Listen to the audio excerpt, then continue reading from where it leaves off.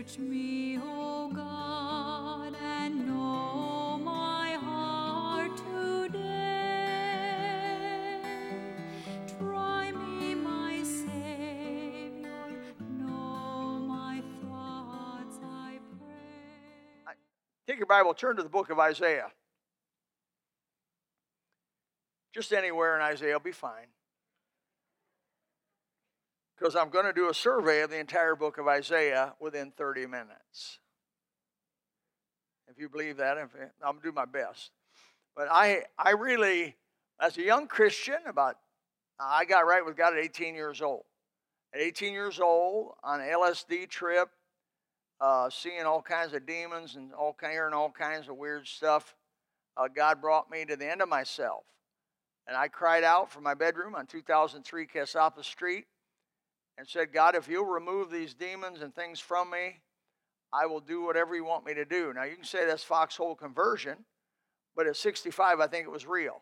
I mean, you know what I mean? I think it was real. Some people will do that. As soon as they get better, they forsake God. I didn't.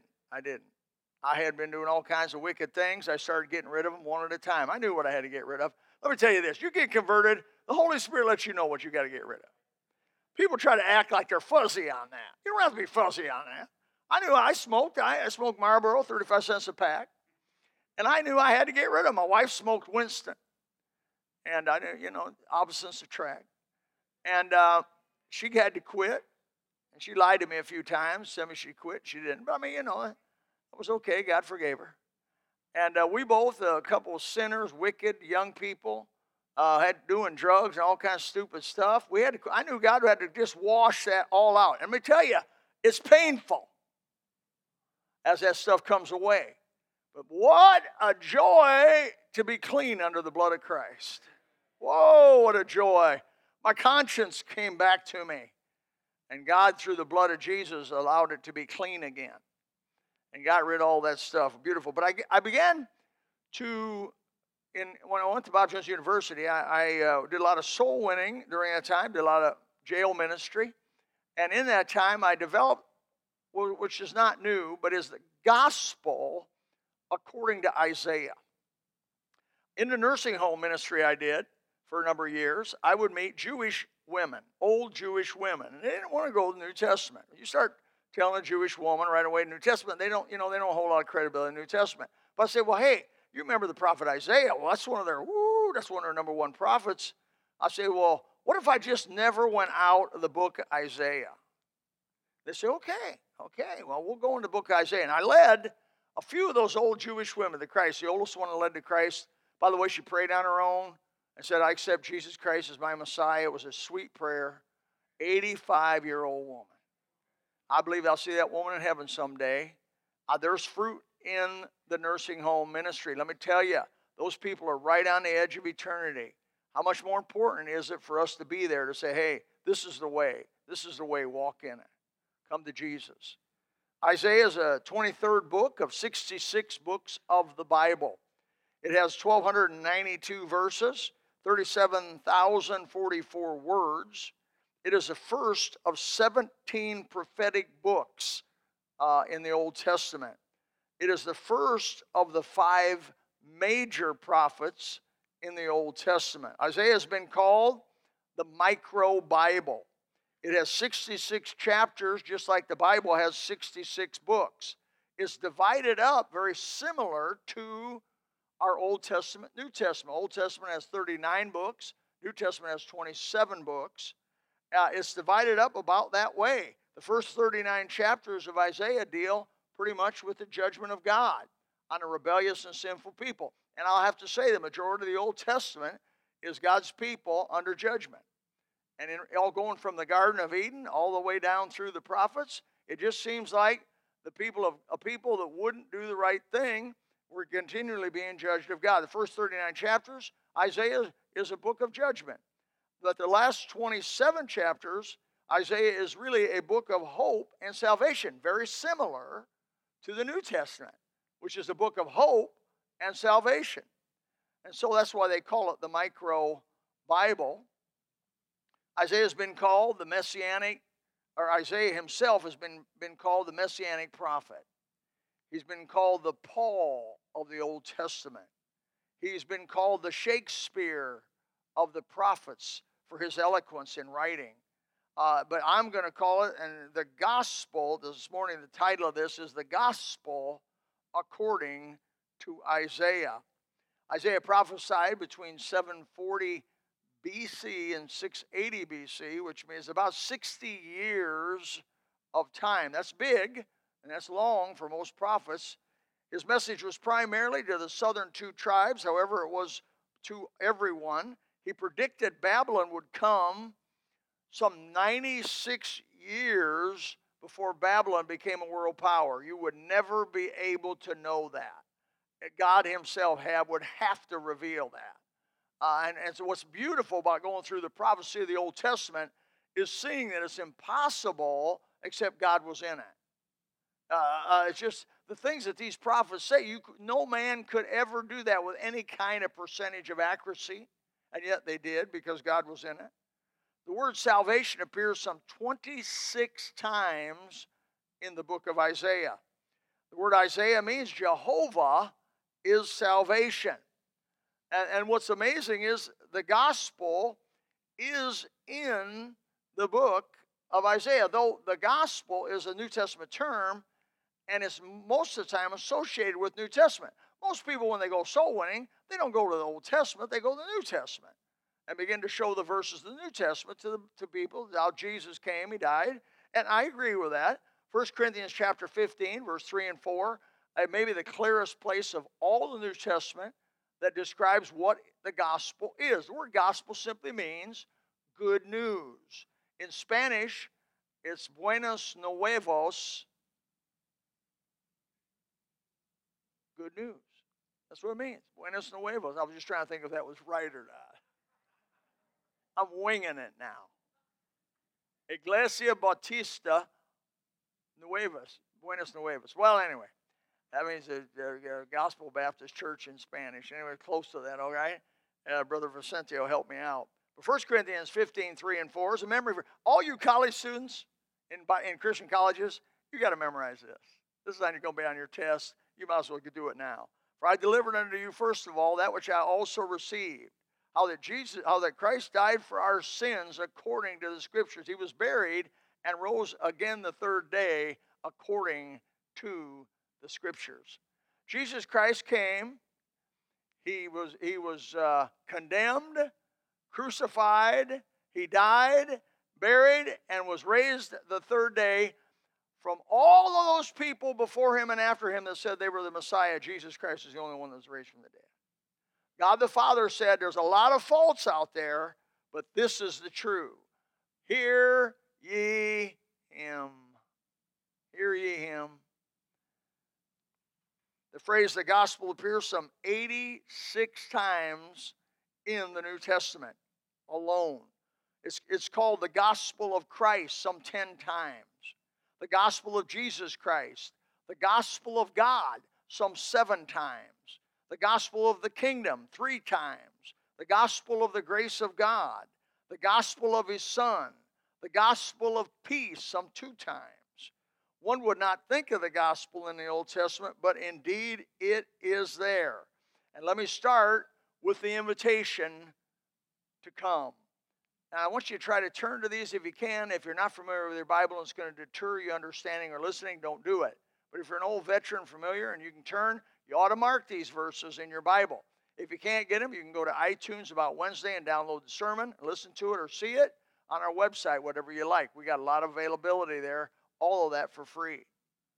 So Isaiah chapter 1, verse 18. We'll start out there. Isaiah 1:18. It's the invitation to hear the gospel and contemplate what it is. Come now, let us reason together, saith the Lord. Though your sins be as scarlet, they shall be as white as snow. How many here have seen snow? Raise your hand. Okay, let's put your hands down. I asked the wrong question. How many here have never seen snow? Raise your hand. Yeah, a few of you. You're not missing anything. Anyway, When we were out west, we were marveling in the middle of July how the tops of the mountains were covered with snow. And we went up there to 12,500 feet, and guess what? You can grab it. It's still there. It's not melting. 50-some degrees, it's still not melting. It's just there's so much of it. They call it the permanent snow cap. It never actually melts down. I didn't feel any global warming when I was up there either. Though your sins be as scarlet, they should be white as snow. Though they be red like crimson, they shall be as wool. Brother, at my house, our cotton and wool is white. Why? Because I do the laundry. And brother, I put some bleach on that baby. Now, our clothes don't last long at my house, but they are white. Look at, I don't have a white shirt on today, or I'd show you. Well, they're so white you almost have to take them out of the dryer with a set of sunglasses.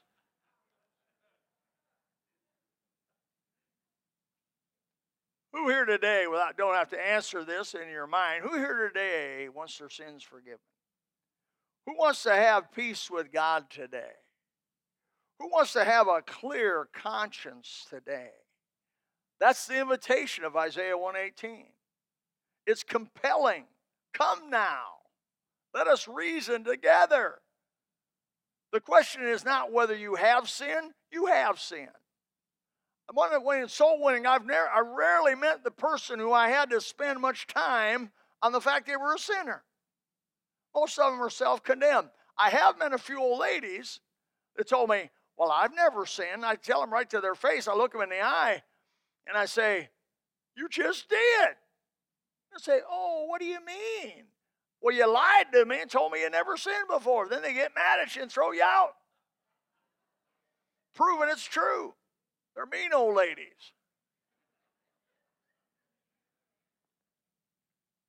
So the invitation is found in 118. Then in Isaiah 55, yeah, I know that's all the way to the other side. Isaiah 55, 7, that's even an electronic Bible. You just boom, boom, boom, you're there. Isaiah 55, 6 and 7. It's the second point of the gospel, the warning and encouragement. So from Isaiah 118, you go to Isaiah here 55, 6 and 7. Seek ye the Lord while he may be found. Call ye upon him while he is near. Let the wicked forsake his way, and unrighteous man his thoughts. And let him return unto the Lord, and he will have mercy upon him, and to our God, and he will abundantly pardon. What is that? Repentance, folks. That's repentance. A lot of times people think they can believe that Jesus was a historical figure, a real historical figure that came and died on the cross, and maybe they even say he was raised from the dead, but they don't repent of their sins. They cannot be saved.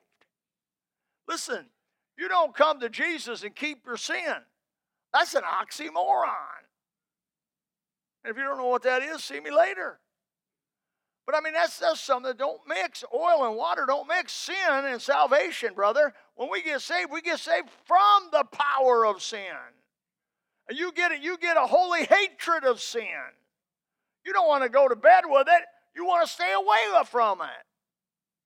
And how do you know you're saved? Well, it's a whole other sermon. But how do you know you're saved? 5 points. One point is that you get a holy hatred for sin. It ain't your buddy anymore. It's something that's hurting you, something that's hateful, something you want to move away from. The other 4 points you're going to have to wait for. God will not always be calling on you. Ooh. He's not some servant boy waiting. You just get ready to get saved. He is the creator of all that is, and being demonstrated by everything you see around. The heavens declare the glory of God. The firmament showeth forth his handiwork. Everything you ever look at shows that there is a creator God. He has provided for you through Jesus Christ his mercy and pardon for you. I don't think we ought to take that lightly. What about you? I don't think we ought to take that casually. Don't take it. Don't sit here this morning and say, well, the gospel, I'm not ready yet. I got to sow some wild oats. I want to do some crazy things that I know I can't do if I get saved. And so I'll wait. And when I do all of that stuff, when I'm old and decrepit like the preacher, I'll go ahead and do it.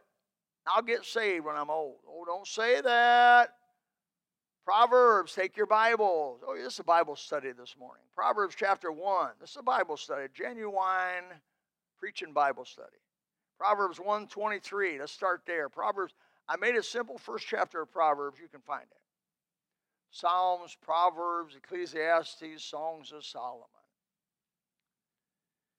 Turn you at my reproof. You ought to mark this in your Bibles, and you ought to review this once in a while. Turn ye at my reproof. Behold, I will pour out my spirit unto you. I will make known my words unto you. The word turn ye is repentance. The word repent means to turn or change your mind. There it is again, Old Testament. So it's not a New Testament teaching. It is a Bible teaching. Repentance covers the Old and New Testament. He says, why would you turn? Because I've called and you refuse. I've stretched out my hand and no man regarded. But ye have set at naught all my counsel and would none of my reproof. I will also laugh at your calamity. I will mock when your fear cometh, and it will come. When your fear cometh as desolation, and your desolation cometh as a whirlwind, which is unpredictable, and you don't know when it's going to come. When distress and anguish cometh upon you, it's not if, it's a when. Then shall they call upon me, and this is the part you want to do, is double circle. But I will not answer. They shall seek me early. The word early can also be translated diligently. But they shall not find me. God is not on a beck and call servant boy status with you. Brother, when the Holy Spirit of God, under the preaching of the gospel, or somebody telling you the gospel, or you're in your bed at home, and the Holy Spirit of God comes by and begins to convict you of sin, begins to convict you of something, begins to want to manifest himself to you, you better get down beside the bed on your knees and say, Jesus, come. I accept it. Oh, my. Because there'll be a day when I've been to those places where I've been in some tremendously awful, fatal automobile accidents. Been right on the scene when it happened. And I've heard people cry for God, but he's not there. Don't wait till you go to the hospital with the big one, or you go to the hospital with some other thing going on to cry on God. Cry on God while you're healthy. Cry out to God while you got a good, clear mind. The doc's seen it. A little stroke can happen. You can't cry out to God anymore. You don't even know where you're at. Wow. Brother, that's a serious warning. Sin is dead-ended. There's no peace with sin. Isaiah chapter 57, verse 20, the third point. But the wicked, Isaiah 57:20, give you a moment to be there. But the wicked are like the troubled sea when it cannot rest, whose waters cast up mire and dirt. You've seen that, haven't you, Nick? That foam. There is no peace, saith my God, to the wicked. There it is. Now, are you going to believe that? Or are you going to run after what Hollywood's telling you? Hollywood's telling you this is the way to live. Eat, drink, we marry, tomorrow we die. Yeah, they don't seem to do too well, do they? If you've been around very long, you'll hear of them committing suicide. You'll hear of them going in rehab. You'll hear of them divorcing and hating each other and going to court trying to hurt each other. You'll hear, brother, the Hollywood may have everything, but they don't have peace. You say, well, what's peace? Peace is the most valuable commodity you can get a hold of. Because everything you own, if you don't have peace, it's worthless to you. Amen? Somebody say amen. We're going to be here at 2 o'clock. But I mean, peace, like a river, attendeth my way. Oh, to have peace is sweet. But you know what? You really can't have peace without God. There is no peace, saith the Lord, of the wicked. There is no peace. That's Isaiah, by the way. Sin is the problem. I like this little poem. I've said it over and over again. I'll say it again. It will take you farther than you want to go, cost you more than you want to pay, and keep you longer than you want to stay. Who would argue that you've not sinned or you've not done wickedly, willfully? Who would argue that you haven't disobeyed your conscience when it said don't do it? Who would argue against that you have not broken God's law? Man, when I think of the Ten Commandments, in spirit, I've broken all of them. In spirit.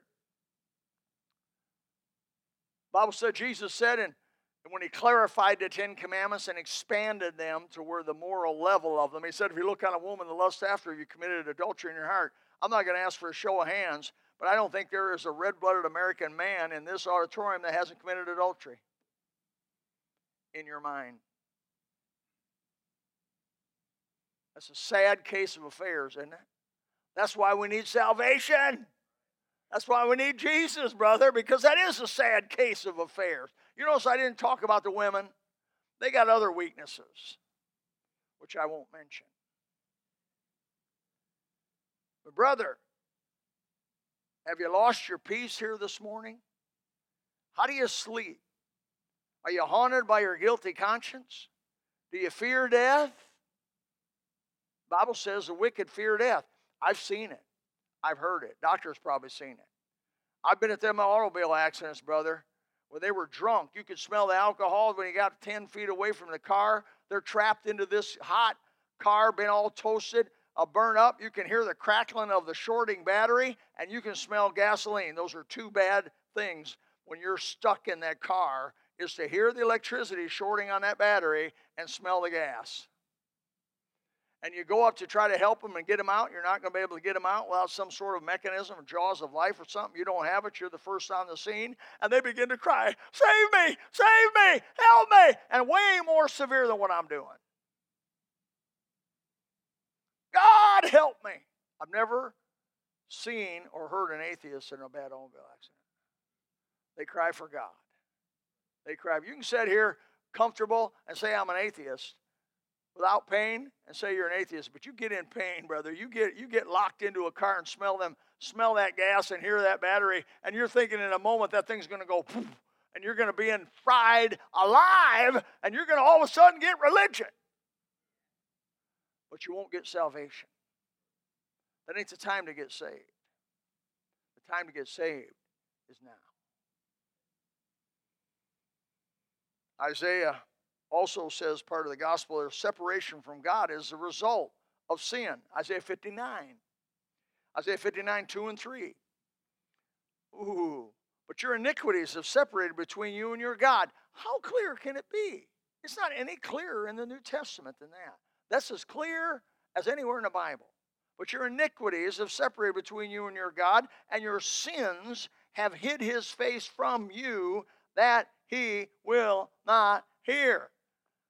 I get a kick out of these days of prayer that they declare.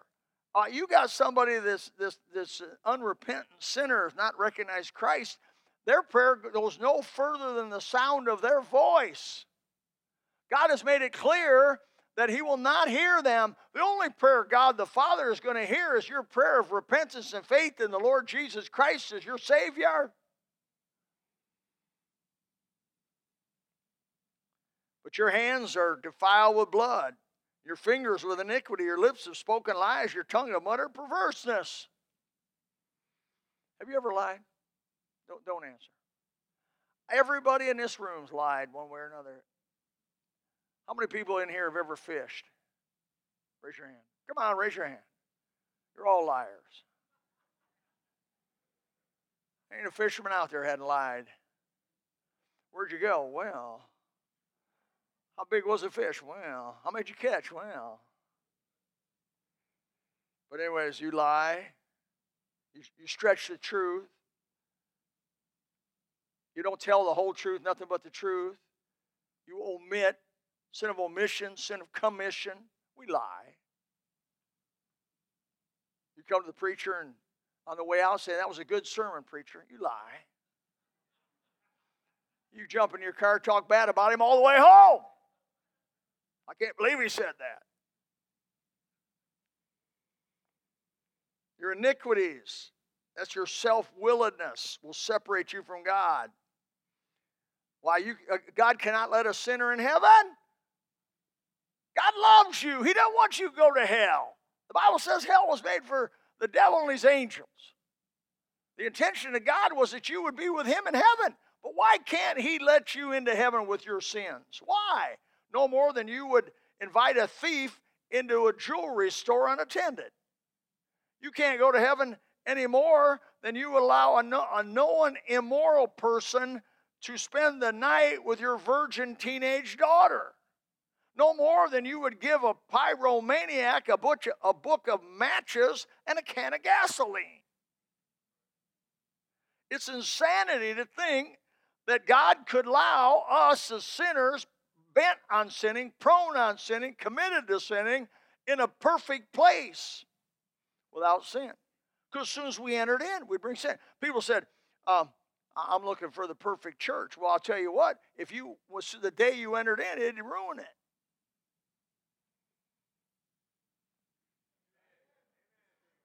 A little conviction there. Why, sin would infect heaven. It would destroy all the good in heaven. It would corrupt the purity that's found in heaven. You say, you are a red-faced Baptist preacher talking, you don't have no, oh yeah? Isaiah chapter 26. I hadn't left the book Isaiah. Isaiah 26:10. Let favor be showed to the wicked, yet he will not learn righteousness. In the land of uprightness, that's heaven, will he deal unjustly and will not behold the majesty of the Lord. There it is right there. As clear as you can put it. Isaiah 26:10 says, if you take a sinner without salvation and being cleansed by the blood of Christ and put him in heaven, he ain't even going to worship the Lord. He'll be does it surprise you in the millennium, the 1,000 year when Jesus Christ reigns from Jerusalem and the earth, the curses roll back and the lamb and the wolf fly together and all this other stuff, and a kid plays with a poisonous snake and the snake don't bite him, and all so many other things change in a wonderful thing. Woo! Something everybody look forward to. Does it surprise you that when the devil's released at the end of that 1,000 years, that he goes out and he convinces a multitude without number, the Bible says, to come up against Jesus Christ? Men have said for years, if I had a better environment, I'd do better.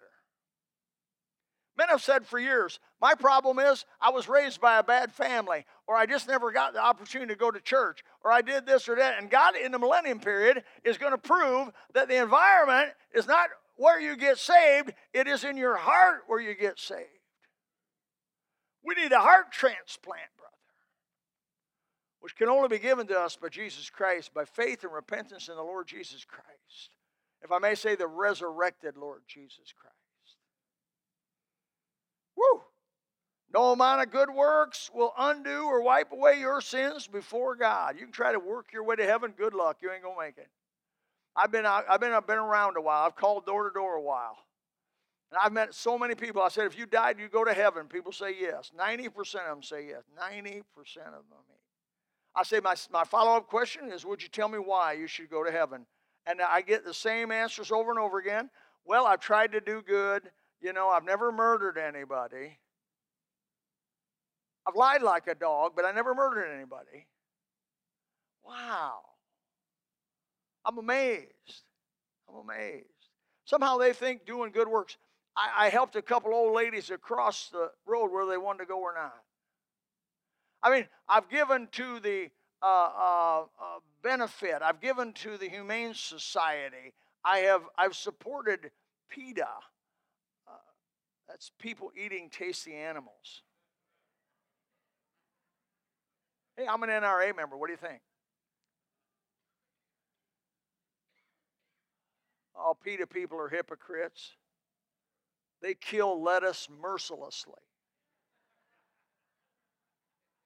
They ravage carrots.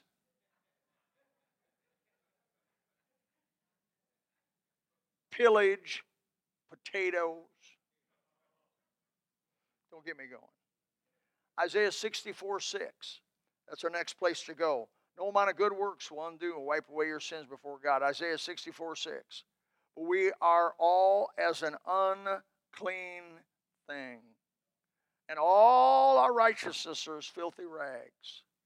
And we all do fade as a leaf, and our iniquities like the wind have taken us away.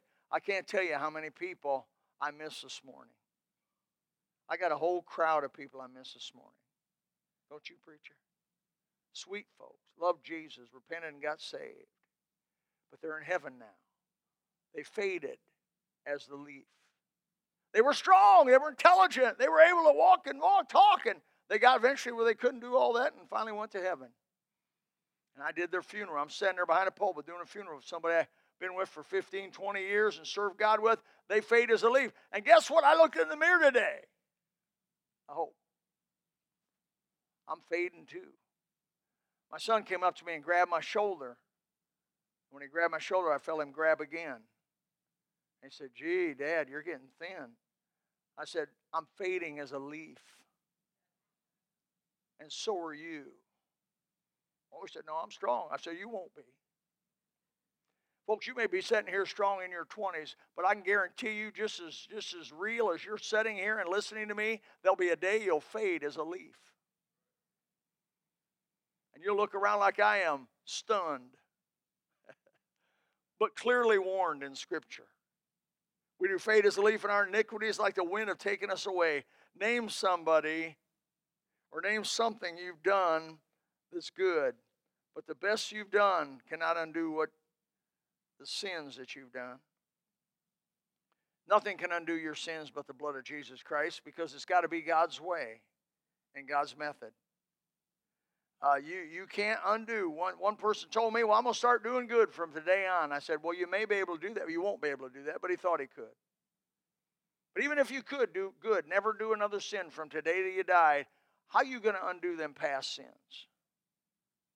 Because the Bible says that we're going to pay for every deed done in the body, whether it be good or bad. You're either going to let Jesus pay for those deeds done in your body, or you are going to pay for those deeds done in your body.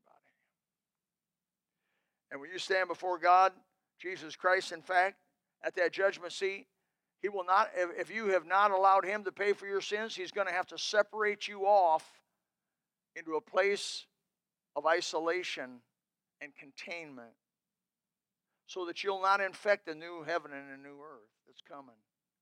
And the place is called the lake of fire. And man, I can tell you this morning, I hope nobody within the sound of my voice goes there. I spent the majority of my life and the strength of my youth to make sure folks don't go there.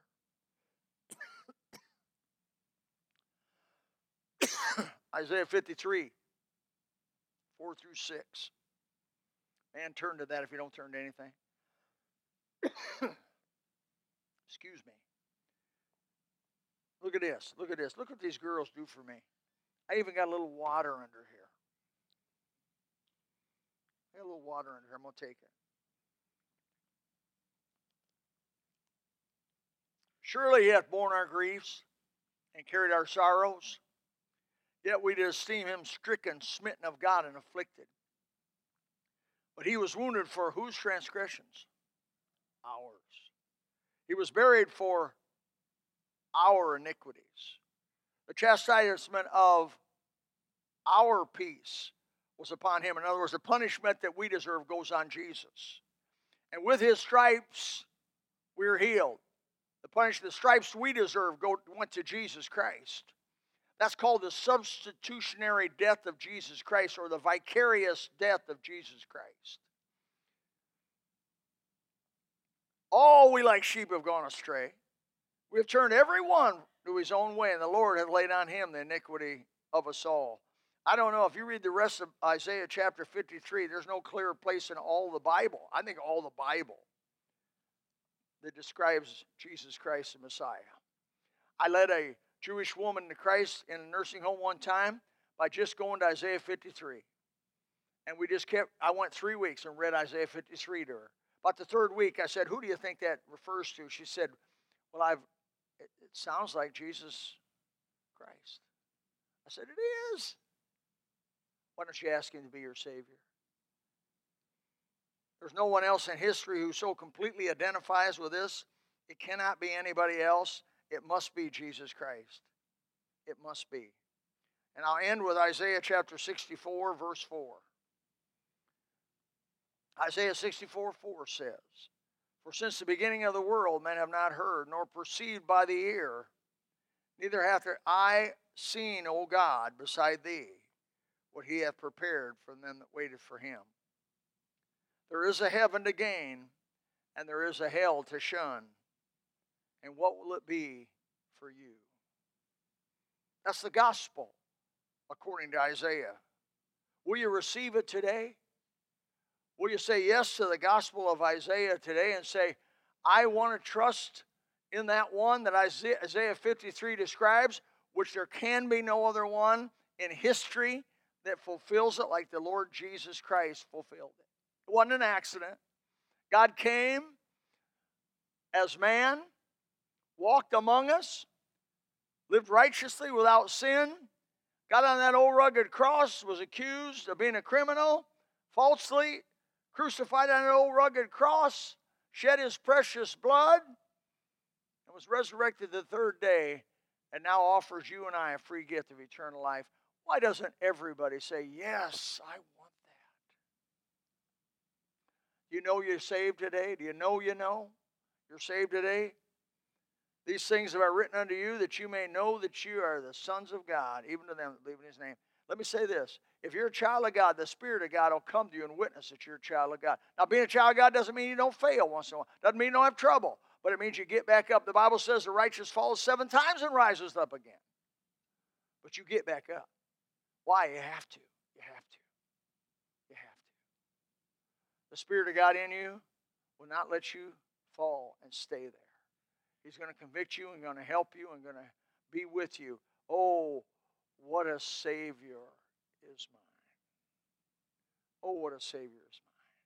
We're going to have Jayla come up right now and sing that song for us as we end this service. Now she's sitting there petrified. He never talked to me about that. She's not going to do it, but I wish I'd have thought about it. So we're going to have her sing it pretty soon. Oh, what a Savior is mine. Is he your Savior this morning?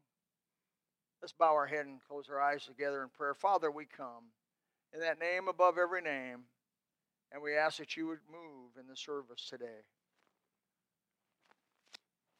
There may be some among us that they've made professions of faith, they've gone and signed cards, they've gotten even maybe confirmed, they've gone to baptism, but they've never really, they know they're not walking with God. They know he's not in there. The Bible says that, in fact, Paul said twice in 1 Corinthians chapter 3, chapter 6, know ye not that your body is a temple of the Holy Ghost in whom God dwells? Do you have the Holy Spirit dwelling in you this morning? Do you know you know? Well, man, if you don't, let's make it sure. There'll be some folks here in the front. Dr. Crabb will be down here, some other folks. Hey, ladies, if you come, we'll put you with a godly lady in the back, one-to-one. Few minutes. You got time. You got time.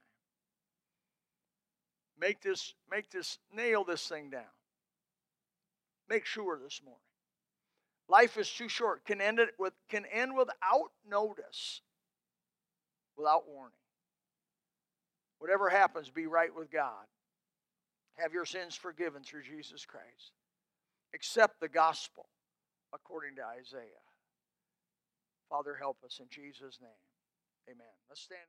If you would like to know more about the Lord Jesus Christ, you may contact us at the church website, gospelbaptistchurch.com, or you can go to Facebook and type in Gospel Baptist Church, Bonita Springs, Florida. Also, you could call the church office at 239-947-1285. Thank you, and God bless.